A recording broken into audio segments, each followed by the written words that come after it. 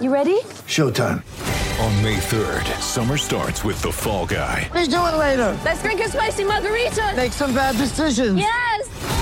Audiences are falling in love with the most entertaining film of the year. Fall Guy. Fall Guy? Fall guy. That's what the poster said. See Ryan Gosling and Emily Blunt in the movie critics say exists to make you happy. Trying to make it out? Nope. Because I don't either. It's not what I'm into right now. What are you into? Talking. Yeah. The Fall Guy. Only in theaters May 3rd. Rated PG-13.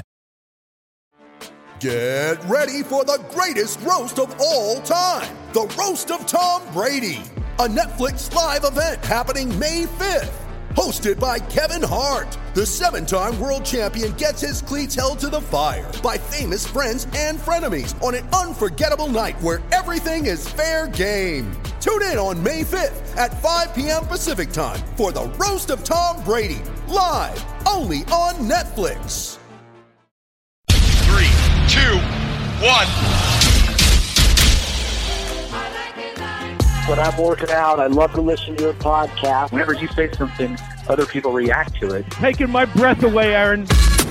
Vern Lundquist joins me. Hall of Famer Jim Calhoun. NASCAR icon Dale Earnhardt Jr. Kirk Herbstreit is on the phone.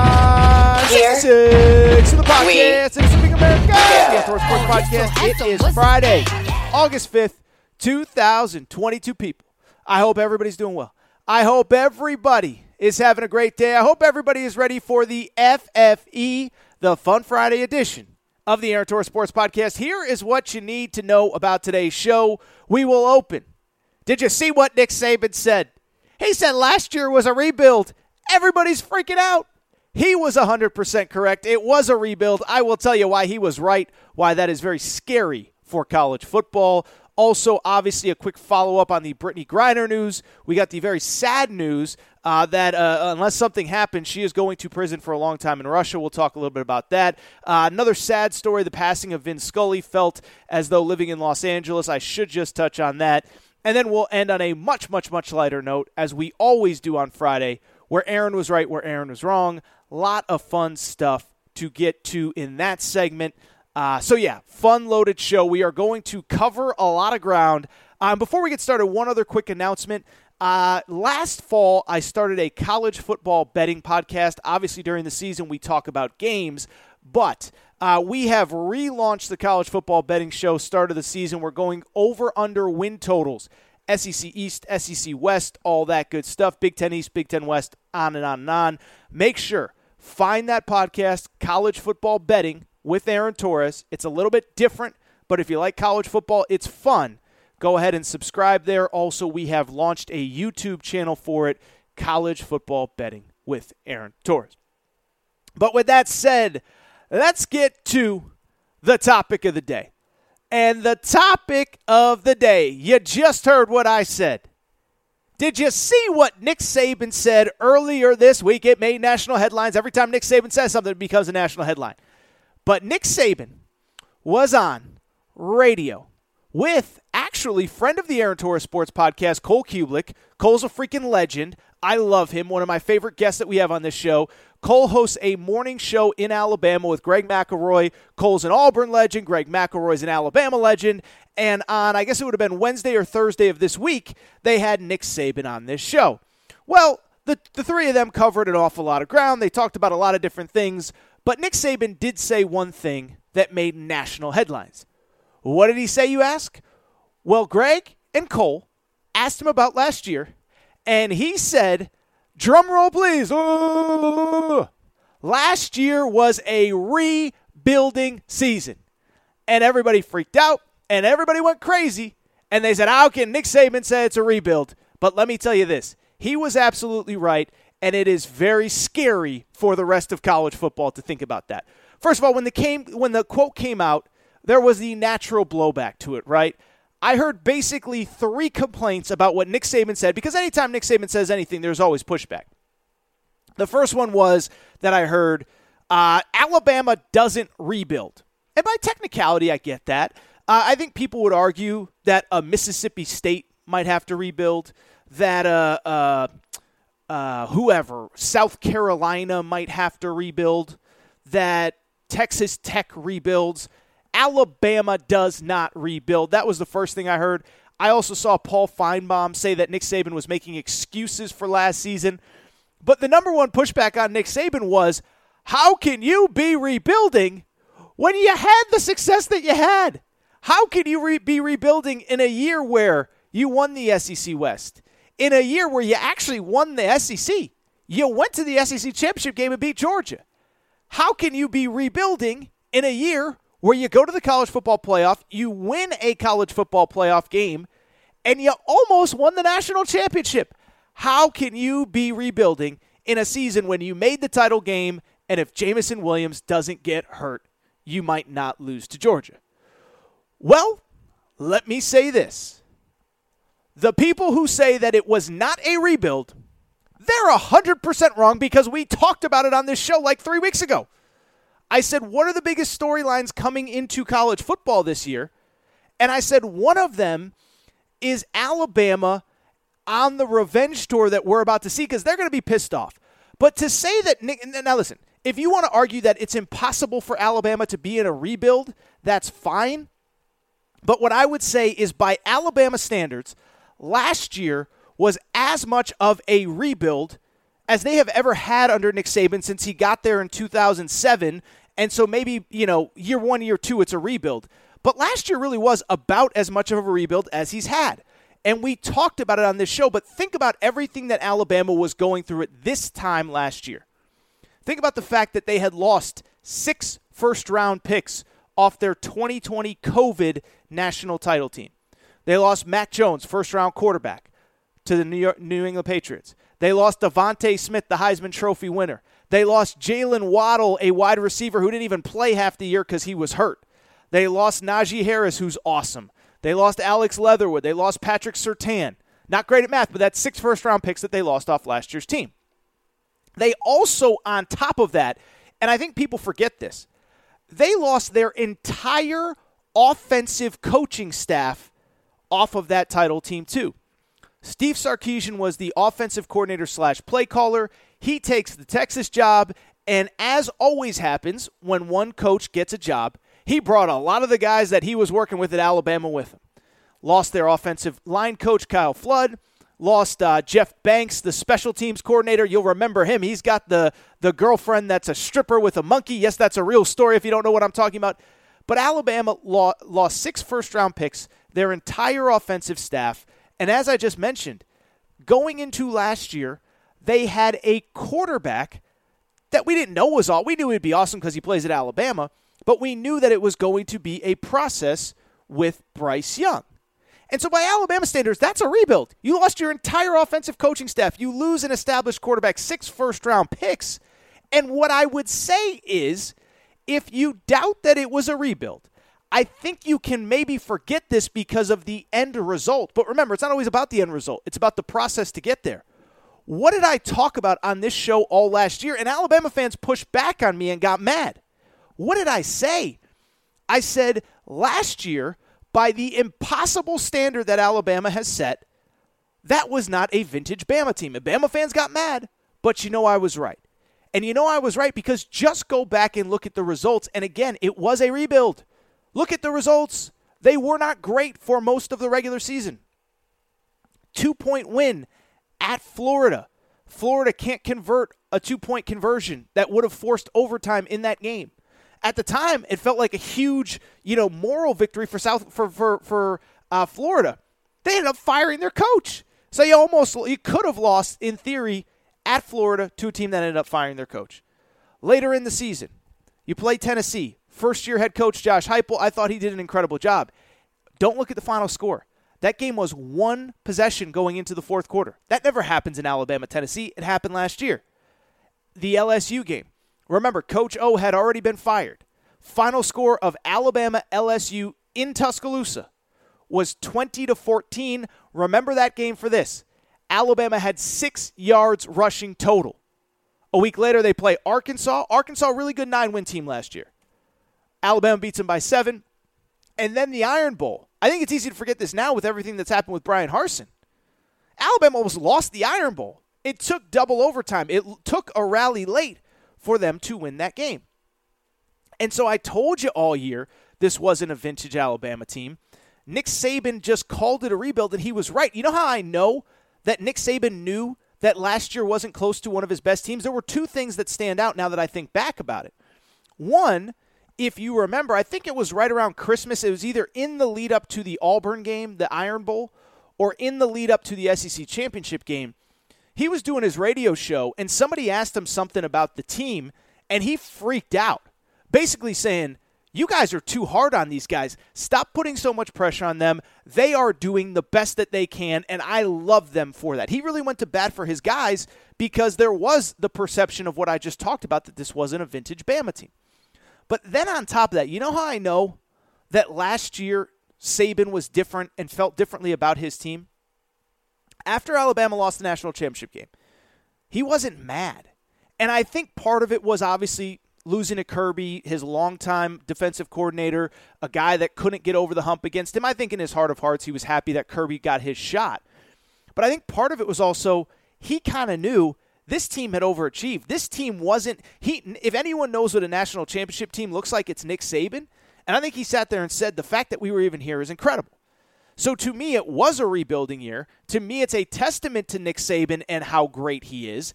And most importantly, it speaks to that quote specifically. Because if we know one thing about Nick Saban, it is that everything that he says, there is a hidden meaning behind it. He always has a message. He always has an agenda whenever he gets on that podium, whenever he does an interview. And what I think that message that he delivered through the show hosted by Greg McElroy and my good friend Cole Kublik, that message was pretty simply this. College football, you have been warned. Last year was the year you better have gotten us, because it's going to be a long year for you this year. And I'll just be honest, I think I've said it on this show before. I don't even just think Alabama's the number one team going into the country, going into the season. I think they are significantly better than everybody else. I've said this.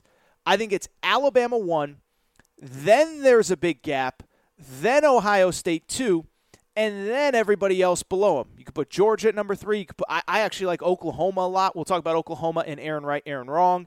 Clemson, I think as long as they get the quarterback play, they'll bounce back. Maybe you like Utah. Maybe you like whoever, Baylor, somebody like that. But I think Alabama's the clear-cut number one team in the country. And I think Nick Saban was saying, last year was the year you should have gotten us because I actually really like my team this year, as he should. I think everybody's already made the note, but they have the best player offensively in college football in Bryce Young, reigning Heisman Trophy winner Bryce Young, 47 touchdowns as a redshirt freshman Bryce Young. They have the best defensive player in college football, Will Anderson.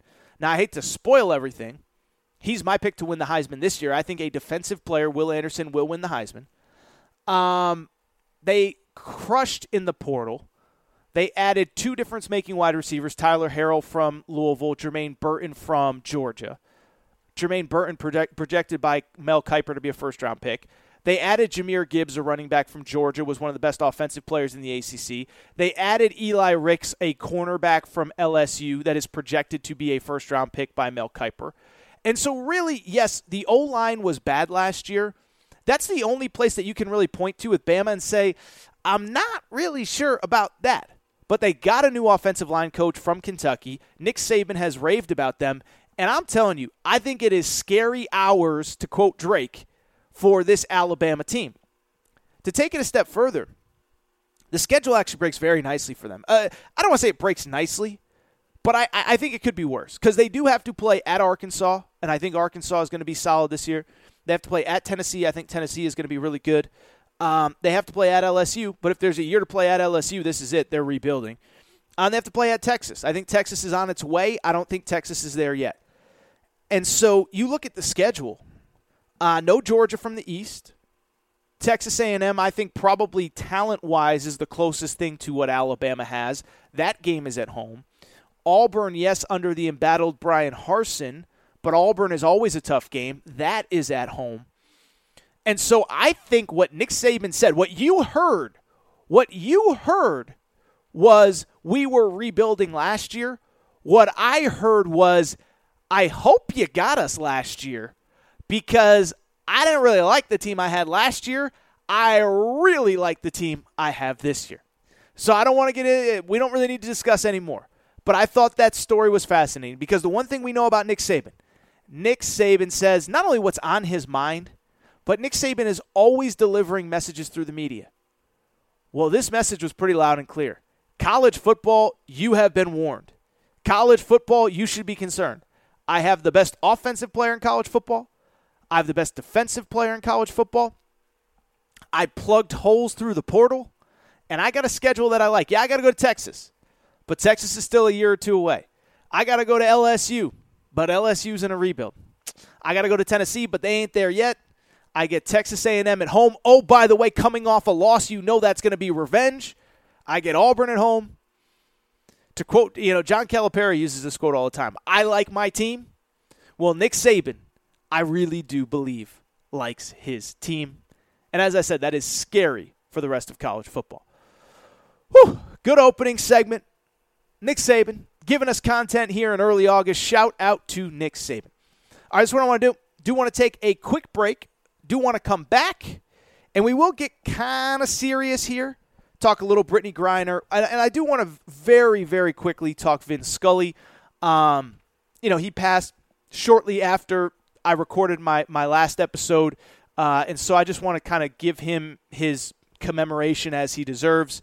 Take a quick break. Get a little serious. Be right back. We'll play Where Aaron Was Right, Where Aaron Was Wrong after that. I will be right back. When you need mealtime inspiration, it's worth shopping Kroger, where you'll find over 30,000 mouth-watering choices that excite your inner foodie. And no matter what tasty choice you make, you'll enjoy our everyday low prices, plus extra ways to save, like digital coupons worth over $600 each week. You can also save up to $1 off per gallon at the pump with fuel points. More savings and more inspiring flavors make shopping Kroger worth it every time. Kroger, fresh for everyone. Fuel restrictions apply. With Lucky Land Slots, you can get lucky just about anywhere. Dearly beloved, we are gathered here today to... Has anyone seen the bride and groom? Sorry, we're here. We were getting lucky in the limo and we lost track of time. No, Lucky Land Casino, with cash prizes that add up quicker than a guest registry. In that case, I pronounce you lucky. Play for free at LuckyLandSlots.com. Daily bonuses are waiting. No purchase necessary. Void where prohibited by law. 18+. Terms and conditions apply. See website for details. Hey guys, it is Ryan. I'm not sure if you know this about me, but I'm a bit of a fun fanatic when I can. I like to work, but I like fun too. It's a thing. And now the truth is out there. I can tell you about my favorite place to have fun. Chumba Casino. They have hundreds of social casino style games to choose from with new games released each week. You can play for free anytime, anywhere. And each day brings a new chance to collect daily bonuses. So join me in the fun. Sign up now at ChumbaCasino.com. No purchase necessary. VGW. Void where prohibited by law. See terms and conditions. 18+.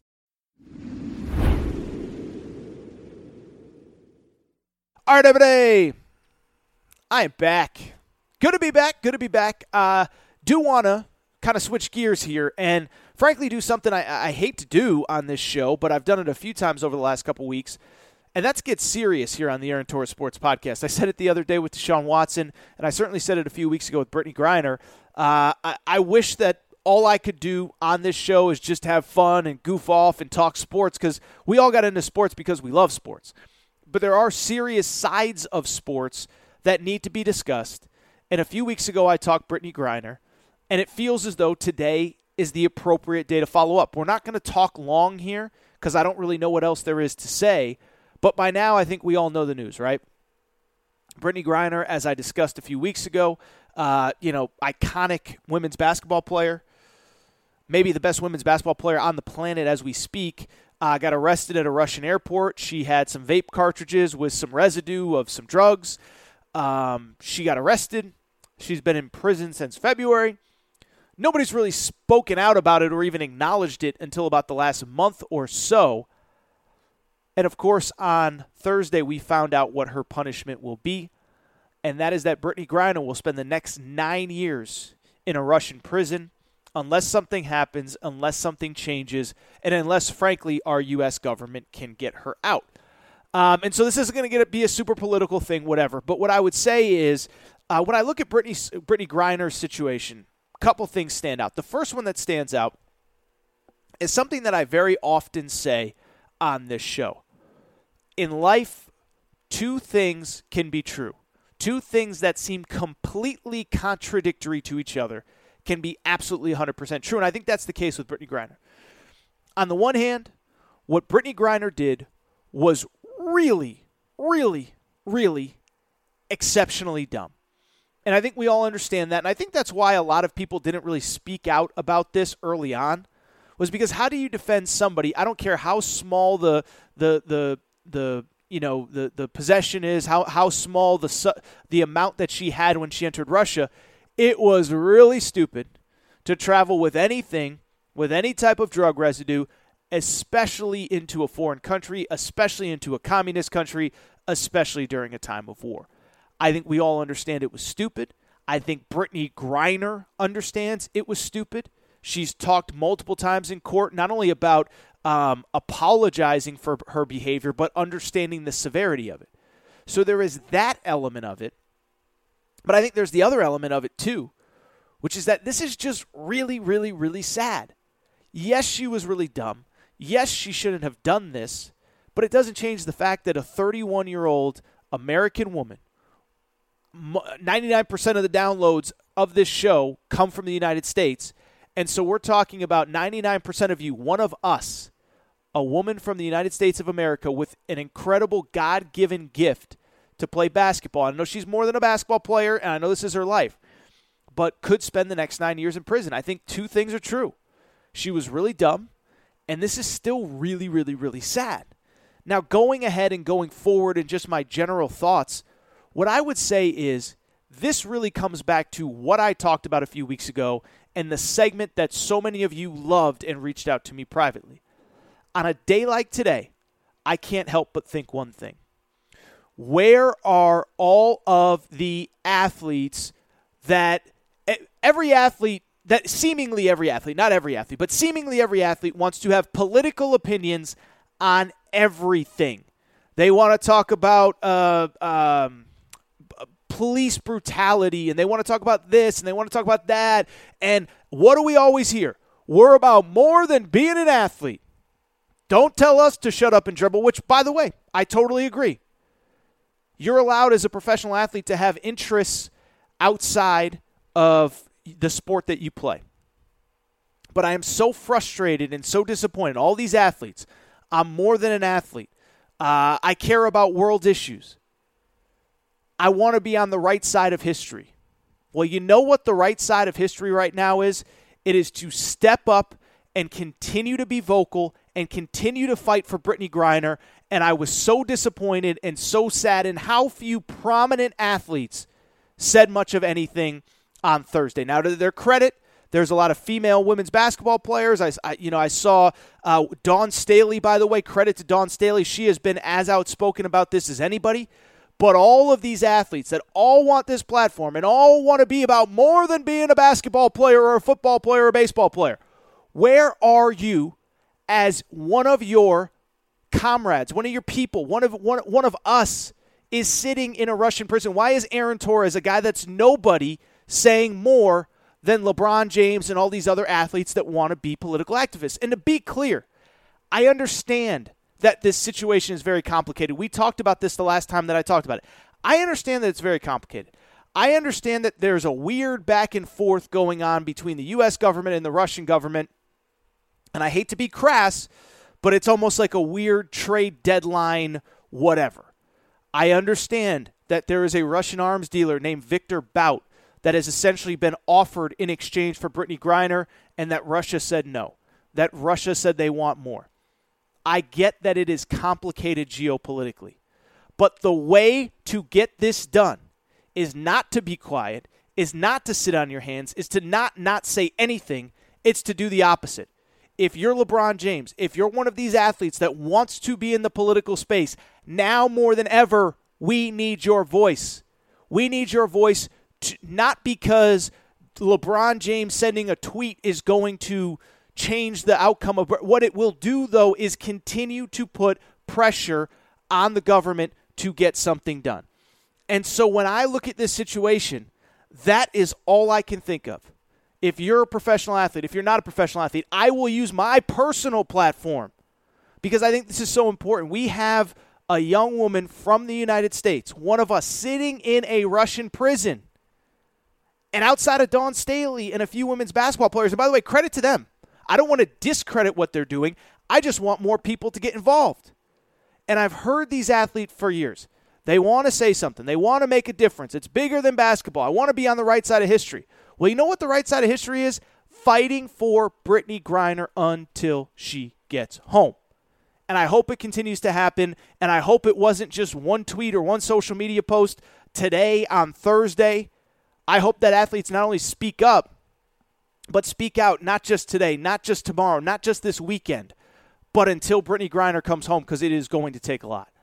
Lastly, one thing I would say, and I would be remiss if I didn't mention it, I never, ever want to hear an athlete ever again complain about the United States. The United States is not perfect. No country is, no town is, no city is, no village is, no continent is. But I think we're seeing right now the difference between a country with a what I would deem to be, and everybody's allowed to disagree, a fair criminal justice system, a balanced criminal justice system, and what a communist country with no rights looks like. And so I'm so embarrassed for these professional athletes that want to fight for something, that want to do this, that want to do that, and then most importantly, that talk about how bad America is. You think Brittany Griner doesn't want to be back in America right now? This awful country that I've been told is so terrible by all these professional athletes? I hope this opens people's eyes to what it is like outside this country and why this is still the greatest country in the world, will always be, and certainly the criminal justice system is, it's a lot different than a lot of other places. It's kind of ironic, and I'm not even going to go there, but unfortunate for Brittany Griner. I hope all these athletes continue to speak out. One last time, credit to Dawn Staley. She is the one out of everybody that I have seen being the most vocal about it. I give her a ton of credit. Really quickly, another sad story. I'm just going to get to this quickly. It happened shortly after I recorded Wednesday's Aaron Torres pod, but it is the passing of Vin Scully. Vin Scully, the iconic voice of the Dodgers, the iconic voice of Major League Baseball, and the iconic voice of sports. You know, he passed away at 94 on Tuesday night, and a couple things kind of struck me. One, can it be sad to lose someone at 94? The guy clearly lived a fulfilled life, a life that I would venture to guess, I never had a chance to sit down with him one-on-one, but a purposeful life, a life where he woke up every day excited to go to the ballpark. That's one. Can you be sad when a guy passes away at 94 or a young lady passes away at 94? Because it's just crazy to think about. But two, I would also say this. As I saw the commemorance, as I saw all the iconic moments that he was there for, I couldn't help but think one thing. In sports, we always say, oh, we'll never see anybody like that guy again, and oh, it's whatever. And we talk about Steph Curry and Patrick Mahomes, and, we may see a 6'3" shooting guard that can hit 38-foot threes. We're going to see some version of Steph Curry again. We're going to see some version of Patrick Mahomes again. We're going to see some version of Allen Iverson again. What I can definitively tell you, not only was Vin Scully when he was living one of one, but we will never see anybody like him again. First thing that stands out, 67 years on one job. 67 years on one job. That is just such an inconceivable number to me, okay? So I'm in my mid-30s. My dad turned 70 this September. Love you, Dad. Dad, he doesn't really listen to the Aaron Torres podcast, but that's okay. He's not a sports guy. Got the sports gene from my mom, who does listen to this show periodically. But my dad's about to turn 70. Vin Scully worked for the Dodgers for 67 years. He started with the Dodgers. He was born in 1927. He started with the Dodgers in 1950. Not great at math. Got a job with the Dodgers at 23 years old and kept it until he was 88 years old. We're never going to see anything like that again. Vince Scully was with the Dodgers for so long. His career started when Jackie Robinson was on the Brooklyn Dodgers. Vince Scully's career started when the Dodgers were in Brooklyn. Keep in mind, by the way, Jackie Robinson, an icon, he passed away 50 years ago. Vince Scully not only called his games, Vince Scully was calling Dodgers games until 6 years ago. And so when you look at the totality of what he did, when you look at the number of iconic moments he was in the booth for, I think everybody saw, but Kirk Gibson, he was on the call for the Hank Aaron record-setting home run. He was on the call for Mookie Wilson, the ball through Buckner's legs. He was on the call for some football stuff, including the catch with Dwight Clark. He was just just an iconic voice that was there for so many big moments, a literal history, a literal sports encyclopedia and a sports history lesson, the likes of which we'll never see again. Really quickly, a couple other things, and I think other people have said this more eloquently than I have, but I mean, he just had such a unique tone and reverence and voice. Listening to some of his, stuff over the last couple days, as he's passed, hearing him tell stories and weave stories in, and I think we all saw the story. I think it was Johnny Gomes attacked by a wolf when he was a child, and Vince Scully seamlessly worked the story into one of his broadcasts. If you don't know what I'm talking about, you can search on Twitter, Vince Scully wolf, and it'll come up pretty quickly. But how eloquent he was, how the storyteller that he was, the way that he had a feel for moments. The Kirk Gibson home run, I went back and watched it. He says something like, "In the season of the improbable, the impossible has happened." And so what I can say is this, is that, I moved to Los Angeles in 2012, so about a decade ago, and I cannot tell you how much this guy meant, not only to sports, but to the city of Los Angeles as well. And that's another thing that really jumped out to me in his passing, is that, we all love football, we all love basketball, but baseball is a little bit different. Because baseball, there are 162 games a year. Literally half of the nights of the year, there is a baseball game. Almost of the 365 days, we're almost talking half of those nights, there is a game on air. And so when people say that Vince Scully raised them, that isn't hyperbole. I mean, think about the number of people, that not only grew up with him, but every night in the car on the way home from school, or every night at work, the number of people that worked overnights, that every single night they could count on Vince Scully on the radio. The number of people that spent time around their TV or radio with mom and dad watching the Dodgers every single night, 162 games. For 67 years, there's never going to be anything like it. If I can share a quick story, my Vince Scully memory, and I think everybody in Los Angeles at the very least has one. I think most people that follow sports probably have one. But like I said, I moved to Los Angeles about 10 years ago, and I don't know how many of you guys and girls have moved somewhere that you're unfamiliar with. But I think it's most of you, right? Most people at some point leave, whether you go to college, whether you take a job, whether you get married and move, whatever. And it takes a while. When you go somewhere you've never been before, it takes a while to get comfortable and get with your surroundings and all that stuff. And so I moved to Los Angeles in July of 2020, and I remember, I really remember just, I never had I was never homesick or anything, but you're not used to where you are. And I remember it was probably April or May of the following year, probably April of 2013, May of 2013. And I was driving around, and I was listening to the Dodgers, and Vince Scully was still on their broadcast. And it kind of struck me. It was the first time I just vividly remember being like, wow, this feels like home. I was driving. I didn't need, for the first time, I didn't need my GPS or my maps on my phone to figure out where I was going. I knew where I was going. I didn't have to think twice about it. I was going to meet up with friends, had the Dodgers game on the radio, listening to Vin Scully. And that was the moment that I was like, okay, this is no longer a place that I'm just living. It's no longer a place that I have moved to. It is now home. And so that'll always be my Vin Scully special story.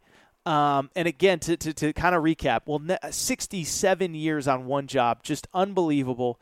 The voice of multiple generations. You know, listening on Sports Talk Radio over the last couple days, people talk about his passing meaning stuff to them because their father died, you know, not last year or the year before. Their father died 40 years ago or 50 years ago, but that they grew up with Vin and that they did this and that, you know, the last thing they did together was listen to a Dodgers game on radio or whatever. Just cannot speak to what he means to the city of Los Angeles, what he means to the sport of baseball, and what he means to broadcasting in general. So rest in peace, Vin Scully. 94 years old, a fulfilling 94 years. All right, so what I want to do, I want to take a quick break. I want to wrap on a much more fun, less serious note than that. We'll play where Aaron was right, where Aaron was wrong. We'll make fun of AT a little bit. I deserve it. And we'll have some fun. We'll get out of here on a Friday. Great show, great segment. It's all coming up. I'm going to take a quick break, and I'll be right back. Lucky Land Casino, asking people, what's the weirdest place you've gotten lucky? Lucky? In line at the deli, I guess? Aha, in my dentist's office. More than once, actually. Do I have to say? Yes, you do. In the car before my kids' PTA meeting. Really? Yes. Excuse me, what's the weirdest place you've gotten lucky? I never win and tell. Well, there you have it. You can get lucky anywhere, playing at LuckyLandSlots.com. Play for free right now. Are you feeling lucky? No purchase necessary. Void where prohibited by law. 18+. Terms and conditions apply. See website for details. Judy was boring. Hello. Then Judy discovered ChumbaCasino.com. It's my little escape. Now Judy's the life of the party. Oh, baby, mama's bringing home the bacon. Whoa, take it easy, Judy. The Chumba life is for everybody. So go to ChumbaCasino.com and play over 100 casino-style games. Join today and play for free for your chance to redeem some serious prizes. ChumbaCasino.com. No purchase necessary. Void where prohibited by law. 18+. Terms and conditions apply. See website for details.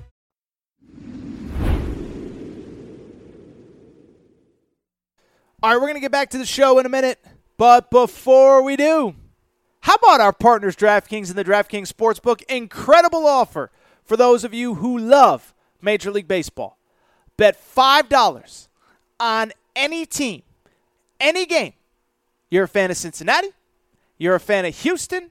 You're a fan of Chicago, Boston, New York, whoever. Bet $5 on any team.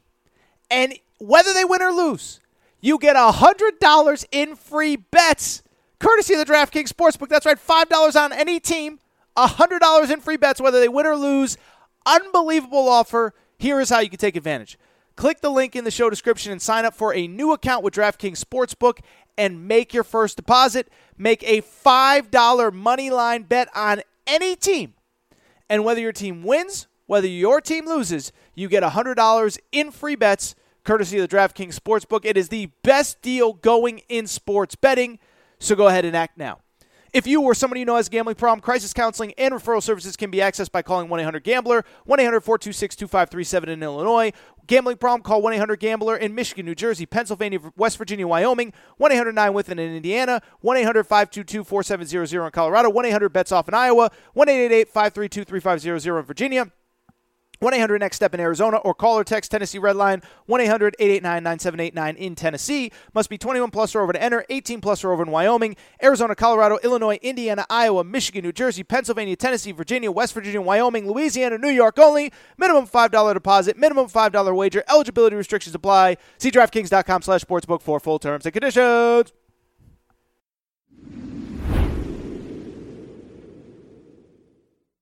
All right, everybody. I'm back. Good to be back. Good to be back. Final segment of the show. So good to be back. Thank you again to our partners, DraftKings and the DraftKings Sportsbook. Incredible offer. I just told it to you. But bet $5 on any baseball game, any MLB game, And win or lose, you get $100 in free bets courtesy of the DraftKings Sportsbook. Incredible offer. Take advantage. Click the link in the show description to take advantage of that. So thank you to DraftKings. Unbelievable deal. Click the link in the show description and take advantage. With that said, I do want to wrap with what has quickly become America's favorite podcast segment, where Aaron was right, where Aaron was wrong. And the concept of the segment is pretty straightforward. I say it every week. Stole it from my buddy Colin Cowherd. Know Colin a little bit. He's always been great to me. And every week on his show, he does where Colin was right, where Colin was wrong. And I decided to bring it to this show. The reason, one, it's a pretty fun segment. But two, I put out a lot of opinions on sports over the course of any given week, month, year. Social media, radio, podcast, whatever. And when I get something right, nobody loves to pat themselves on the back any more than your boy Torres does. Just one problem. Like everybody else, I get a lot of stuff wrong too. And so where Aaron was right, where Aaron was wrong, it's a fun way to end every week on Friday, a fun way to kind of acknowledge some of the stuff that I got right, but also a way to slap myself on the wrist and say better, be better when it comes to stuff I got wrong. Let's get into it where Aaron was right, where Aaron was wrong. Where Aaron was right. And this is one I genuinely mean this. I wish I was not right on. But about 3 or 4 weeks ago, we had a New York Times report out on Deshaun Watson. This was after we already knew about 24 accusers of everything that we know that Deshaun Watson was accused of. A New York Times report came out and said there's a 25th accuser, and oh, by the way, we thought there were like 30-something masseuses over a short period of time. The number was actually 66. And so what I said at the time was this. I believe in the criminal justice system. I believe in innocent until proven guilty. But something weird did happen, and it might not have been criminal in nature, but this is not normal behavior for a professional athlete. It's not normal for an athlete whose entire livelihood is based on the health of his body to have 66 different people working on it. It is not normal to have 25 accusers if you have done absolutely nothing wrong. And so I said that at the time. And on Wednesday, we talked about the report that came out of the NFL. Deshaun Watson suspended 6 games. The NFL is already appealing it. But as I told you on Wednesday, if you read the report from Sue Robinson, and I encourage you still to do so, if you have not already, your skin kind of crawls thinking about the fact that Deshaun Watson will probably play in the NFL this year. Listen, this is not my opinion. This was determined by talking to 4 of the masseuses, a report by an independent investigator hired by the NFL with a history, a career in law and criminal proceedings and all that stuff. As I told you on Wednesday, she basically concluded that Deshaun Watson was not just going to these masseuses for therapy, that there was a sexual nature behind what he was soliciting and inquiring, and that beyond that, she believed that he knew that he was making the masseuses uncomfortable and really did not show any contrition. Listen, I understand the criminal justice system. I understand innocent until proven guilty. And if Harris County in Texas refuses to press charges, I understand that we can't lock him up and throw away the key. But the NFL is a private entity. The NFL obviously is looking for a longer suspension. But I will tell you this. Go back and look at the report. You don't have to be the biggest anti-Cleveland Browns fan or just read the report. You'll see it. You'll read it. See it with your own 2 eyes what the NFL's investigator said. It makes your skin crawl. It makes you uncomfortable. I hate to say it, but this was something that we talked about 3 weeks ago. Where Aaron was wrong. So also on Wednesday's show, on a much, much, much lighter topic, I kind of threw rose petals at the feet of Mark Few and John Calipari for putting together this home and home between Kentucky and Gonzaga. Well, as it turns out, we find out on Thursday that it's not really a home and home because the game in Spokane this coming year will not be at the Kennel where Gonzaga's on-campus arena is, but instead it will be at the Spokane, Civic Center or whatever, downtown, off campus to get more people in the arena. And so where I'm wrong is shame on John Calipari. And everyone, Torres, you never say anything mean about Calipari. Well, I am disappointed in John Calipari for making the decision that he did. And do not tell me that it was up to Mark Few too, that they agreed to these terms. Yeah, they agreed to these terms because it was the only way that Kentucky was going to come to Spokane. I understand that Kentucky historically has never played in a venue as small as the Kennel, Gonzaga's on-campus arena that holds 6,000 people, and that was John Calipari's excuse on Thursday, saying, we're Kentucky, we don't play in arenas that small. Well, guess what? About 3 years ago, North Carolina played in Spokane at the Kennel. Arizona previously played at the Kennel. Texas last year played at the Kennel. If the Kennel is good enough for UNC, if the Kennel is good enough for Arizona, do not tell me that Kentucky is too big time to play in that arena. I'm ashamed is the wrong word, but disappointed in John Calipari. The reason you go on the road, you do it for two reasons. One, because it's good for college basketball. Two, because it's going to challenge your team. Now, it will still be a challenge, and it's still going to be great for college basketball, and we will all watch it. But I think we can all agree this game would be better in the Kennel. This game would be better in front of 6,000 ravenous fans. Gonzaga is coming to Rupp Arena next year, John Calipari. Disappointed that these two sides listen, I'll just say this. I don't think that if John Calipari was adamant that they play at the Kennel, that Mark Few would have opposed. Disappointed in John Calipari. Disappointed that we will not get this game in the Kennel. It'll still be awesome, but I am a little bummed. Where Aaron was right. So we talked about it to lead the show, but really for about the last month, we've kind of ramped up the college football coverage on this show. And I said, remember, about 3 weeks ago, I said some of the most interesting storylines in college football are this, and this. And the Alabama Revenge Tour was amongst the top, okay? I said it about 3 or 4 weeks ago. I said, when you factor in all the crazy circumstances for Alabama going into last year and what happened during the season, they lose 6 first-round draft picks. They lose their entire offensive staff. All the stuff that we talked about to lead the show. The fact that Jamison Williams gets hurt in the national championship game. The fact that if they lost to Georgia, they wouldn't even have made the playoff. I said they did make the playoff, and they were really probably a healthy Jamison Williams away from winning the national championship, and that was in a down year for Alabama. Well, apparently Nick Saban agrees with me because, as we said, he called last year a rebuilding year. Listen, I'm just going to tell you right now, I'm not saying the college football season is over. I'm not saying don't watch it. What I am saying, though, is what I've told you a few times on this show already. Alabama with a chip on its shoulder and everybody of substance essentially coming back, that is a scary, scary, scary thing, and I'll take it a step further. I think Alabama is the clear-cut number one. I think Ohio State is the clear-cut number two, and then I think there's a gap between number 2 and number 3. 3 is probably Georgia or Oklahoma or Clemson or whomever. But I think it's Alabama clearly at the top of the sport. And I'm not saying don't watch the season. But what I am saying is you look at that schedule. I know they play Texas on the road, Arkansas on the road, Tennessee on the road, all that good stuff.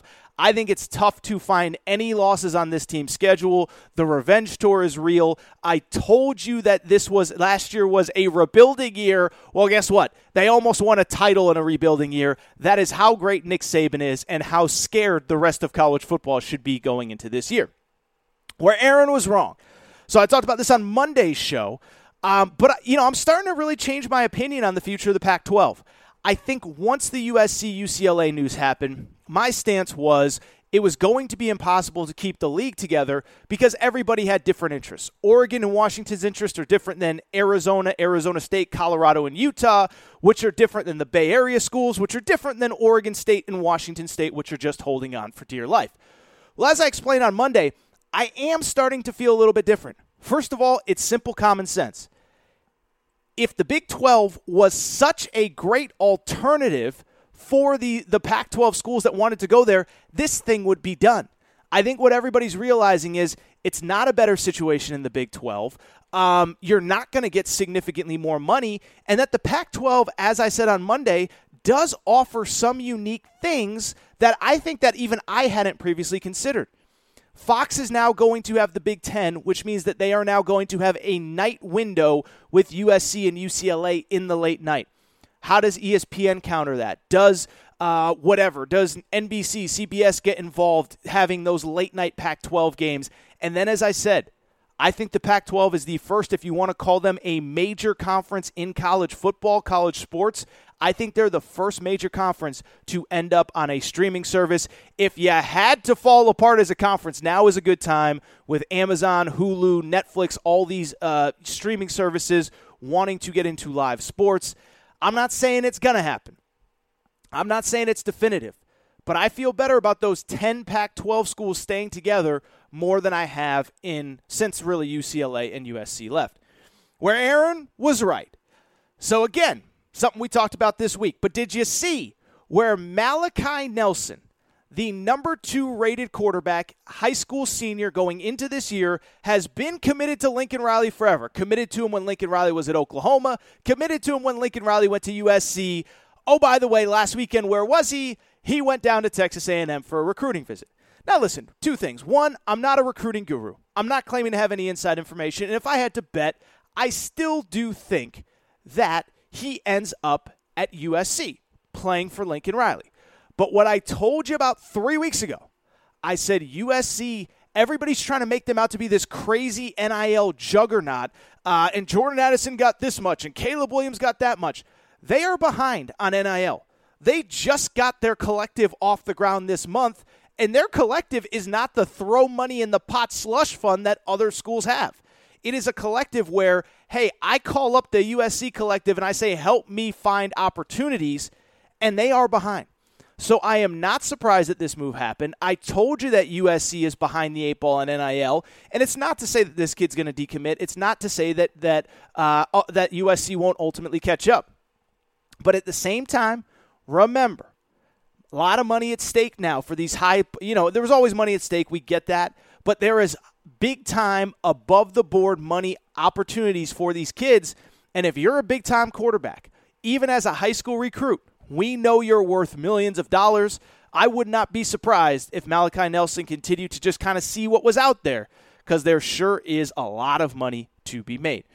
Where Aaron was wrong. So when Brent Venables was hired as the Oklahoma head coach, I don't know that I was really opposed to it, like this is a terrible hire, because Oklahoma was put in an impossible situation, right? USC has probably 3 months. LSU has 2 months to vet candidates, figure out who they want.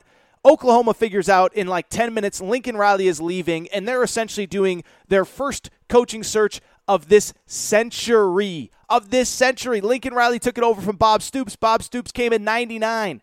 And so it wasn't that I didn't like the Brent Venables hire because I thought it was an impossible situation. But what I was worried about was Oklahoma's headed to the SEC soon. And I said, are they going to have the bodies? Are they going to have the physicality? Are they going to have the line play to enter that league and win at the highest level? They scored a lot of points. They had a fun offense under Lincoln Riley. But we know to win in the SEC, you got to have the big boys up front. Well, Brent Venables has not coached a game yet, and Brent Venables, I don't know if he'll be good or not. But the one thing I was wrong on, this guy is recruiting a team that should be able to compete in the SEC when they get there. Oklahoma now up to the number 6 ranked recruiting class in the country. First of all, they have a 5-star quarterback committed. Yeah, you need that guy when you're playing Alabama, Georgia, Florida, etc. But since they got that commitment, they're also cleaning up on the lines, linebackers, the places that you need to win in the SEC. As I said, they are now up to the number 6 recruiting class in the country, and to the credit of Brent Venables, they have 10 different commitments since June 30th of this year, so essentially over the last probably 5 weeks. 8 of them are 4-star or higher, and fortunately for them, unlike some of the Lincoln Riley classes that were heavy on skill position talent, number 2 ranked player in their class is an edge rusher. Number 4 ranked player in the class is an offensive tackle. Number 5 ranked player in the class, Derek LeBlanc, was the kid who committed last week, a highly coveted defensive lineman. I don't know if Brent Venables is going to work as the Oklahoma head coach, but he is recruiting a team right now that can compete in the SEC. I worried about Brent Venables. I worried about Oklahoma heading to the SEC. They look so good so far. Where Aaron was right. Let's stay with college football. Let's stay with recruiting. And about 5 weeks ago, if you remember, there was a big to-do in high school football recruiting when a high 4-star, basically fringe 5-star quarterback named Jaden Rashada committed to Miami. In the lead up to his commitment, it seemed as though he was a lock for Florida. Everybody's ready for him to be a Gator. In the final 24 hours, Miami swoops in and steals him. And at that time, Florida fans were apoplectic. Billy Napier, our new head coach, he's not ready. He can't recruit in the SEC. He can't close the deal. He's not ready for the primetime. And what I said was this: I can't guarantee anything, but you got to give the guy time. He was the first, I said it, he's the first coach ever that has lost a portion of his fan base before he ever coached a game. Well, credit to Billy Napier, because Billy Napier, much like Brent Venables, cleaned up in recruiting over the last month. In total, Billy Napier has signed 6 different players ranked among the top 200, not signed, but they got commitments from 6 players in the top 200 of the high school recruiting rankings, all 4-star or higher. All of them have committed since July 1st of this year.